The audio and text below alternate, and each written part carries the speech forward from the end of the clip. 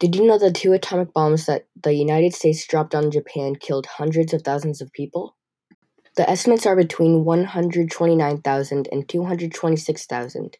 About half those people died on the days the bomb dropped, and about half were killed by the after effects in the days and weeks after.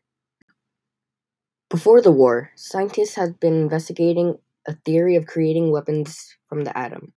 Albert Einstein presented this idea to President Franklin Roosevelt. He told of a powerful bomb that was caused by splitting an atom. He also said that Germany was working on this bomb for their military. Franklin Roosevelt soon asked a group of scientists to start working on the bomb. Once the bomb was done, Roosevelt had the bomb tested in New Mexico. Seeing the power this bomb had, he planned to use it to attack Japan without losing any men. The first atomic bomb was dropped on Japan August 6, 1945.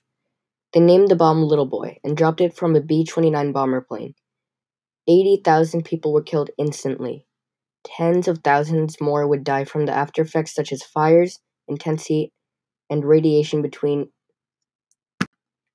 90,000 and 146,000 people were killed during Little Boy. For those who survived, Japan's economy crashed. They suffered extremely high levels of unemployment, and the ships they used to transport goods were destroyed. Even after the bombing of Hiroshima, Japan refused to surrender.